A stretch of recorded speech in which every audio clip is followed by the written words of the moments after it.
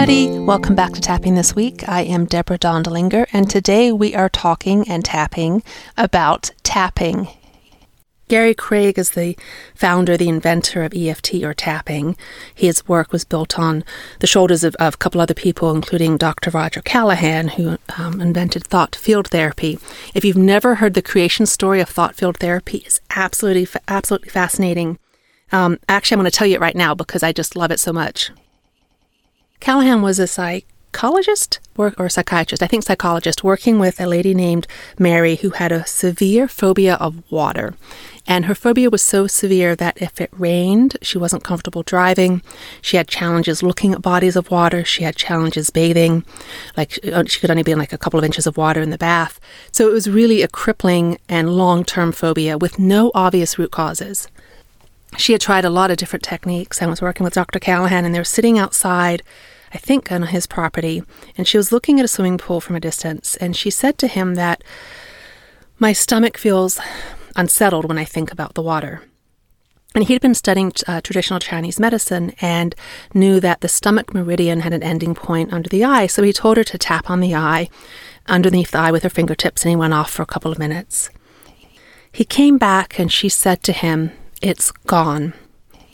And he thought she meant that her stomachache was gone. And she's like, "No, my fear of water is gone." And she walks over to the swimming pool and he calls out, "Wait, you can't swim." She's like, "Yeah, I'm not stupid. The phobia is cleared, but not my intelligence." And she was able to go in the water without any negative side effect. And this stayed. They followed up with her, I think it was a couple years later, and she had no phobia of water. So he's like, what just happened that this phobia tied to water cleared by tapping on this point? He went on to study and look at developing these protocols that involve tapping on different meridian points on the body. But he developed algorithms that said if it was anxiety, then you go in this order. If it's fear, you go in another order. And he only trained medical professionals. So along comes Gary Craig, and he managed to get himself into a training. He was an engineer academically, but he was into Course of Miracles and other self-improvement studies and spiritual studies. And he looked at the tapping protocol. He's like, wait, it doesn't take that long to tap on the points. What if the order doesn't matter? And what if we just include all the points because it only takes a couple of minutes? And he came up with what is called EFT, Emotional Freedom Techniques. He developed two versions, a long protocol and a shortcut, and over time the shortcut protocol is the one that has been used and is standardized, and it involves tapping on the side of the hand, saying a statement with the structure of, "Even though I have this issue," and you name the issue, "I deeply and completely accept myself anyway." Now, when he originally introduced the setup language, he talked about psychological reversal and that only 40% of the people need to do the side of the hand point. But what I found is that the side of the hand point is incredibly helpful to sort of explore language and see where the client is or see where you are. And I use it every time. So we're 3 times on the setup point, and then we go through the rest of the points on the body. So what you might notice when you're tapping on the other points, that one of the 2 of the points feels better to you. Or that on that point, you notice a substantial relaxing. What that means is that point is a valuable point, and you can stay there and you can have that be your go-to point. So we can deviate from the protocol if we notice that some points feel better to us. I tend to use all the points because I don't want to have to think about it that much, but I can definitely notice I'll get to a certain point and like the switch is just turned off and all the tension has gone.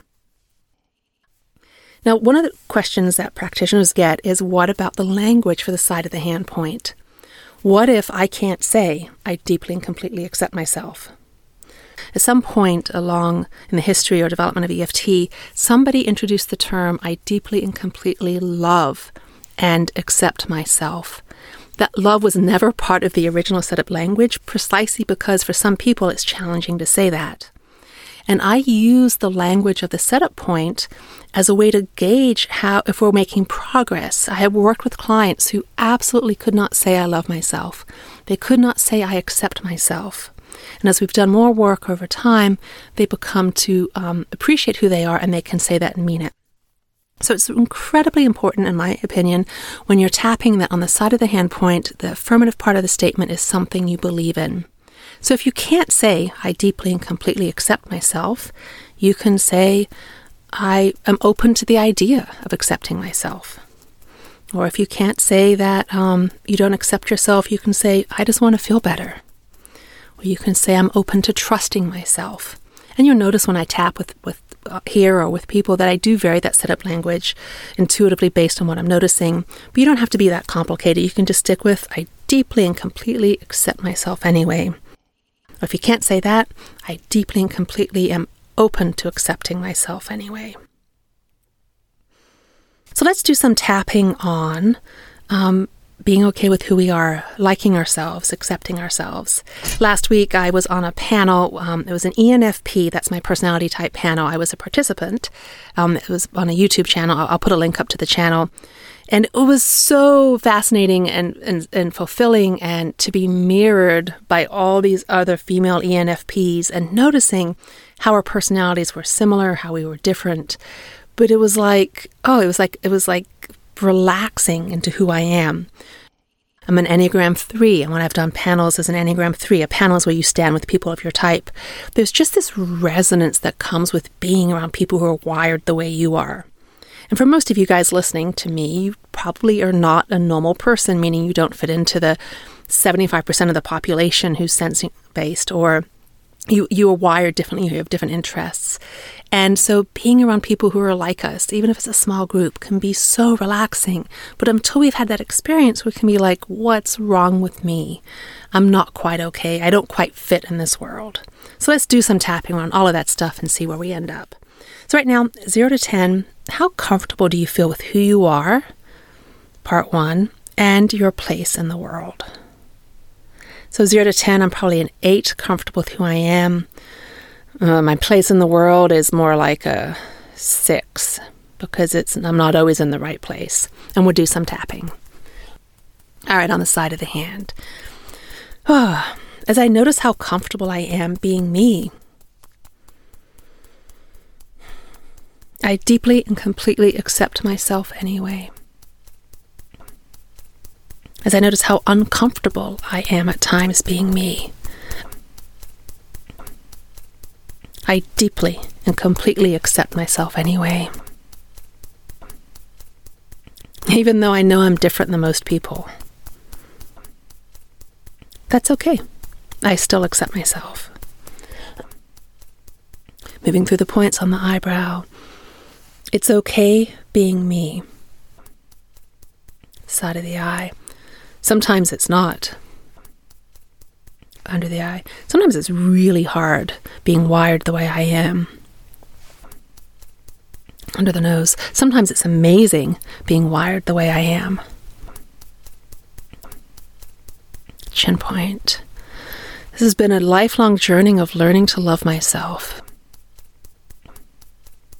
Collarbone. This has been a lifelong journey of learning to appreciate myself.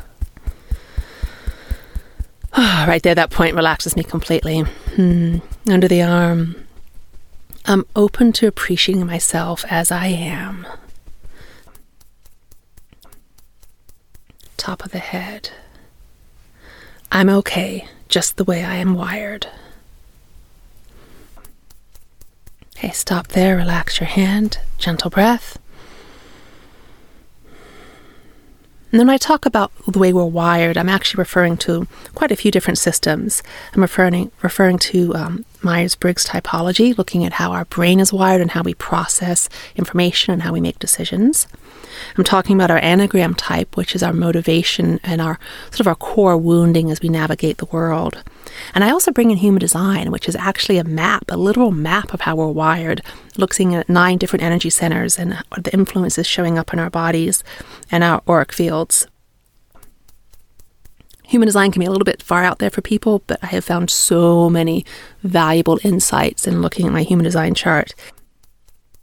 If you're interested in looking at your chart, I have a cheat sheet on how to do that on my website, and I'll put a link at the bottom of the podcast page. So wired is sort of like your unique internal configuration. So it's, are you okay with who you are? And then, how receptive is the world to you?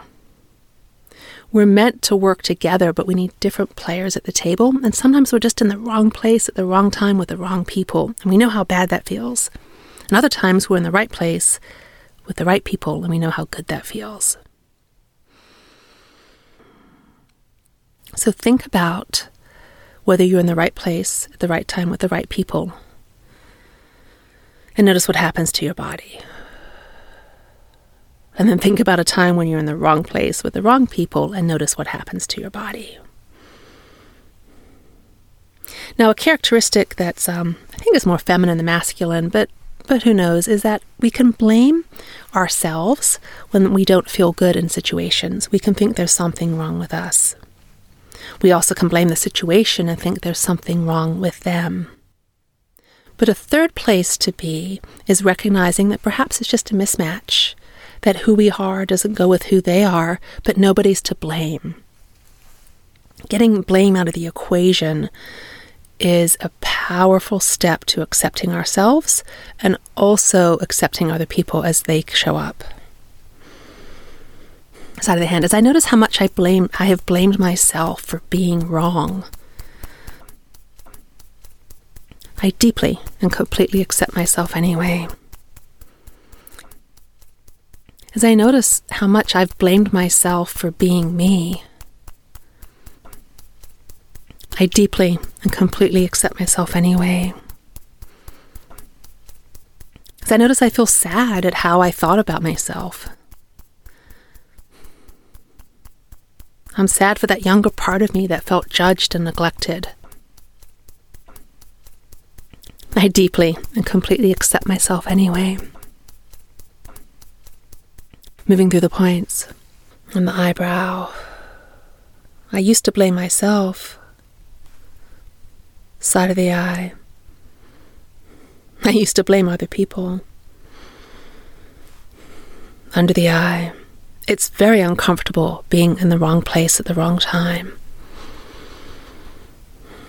Under the nose. Noticing where I feel comfortable. Chin point. Noticing where I don't. Collarbone. Noticing where I feel blame. Under the arm, and noticing where I don't. Top of the head.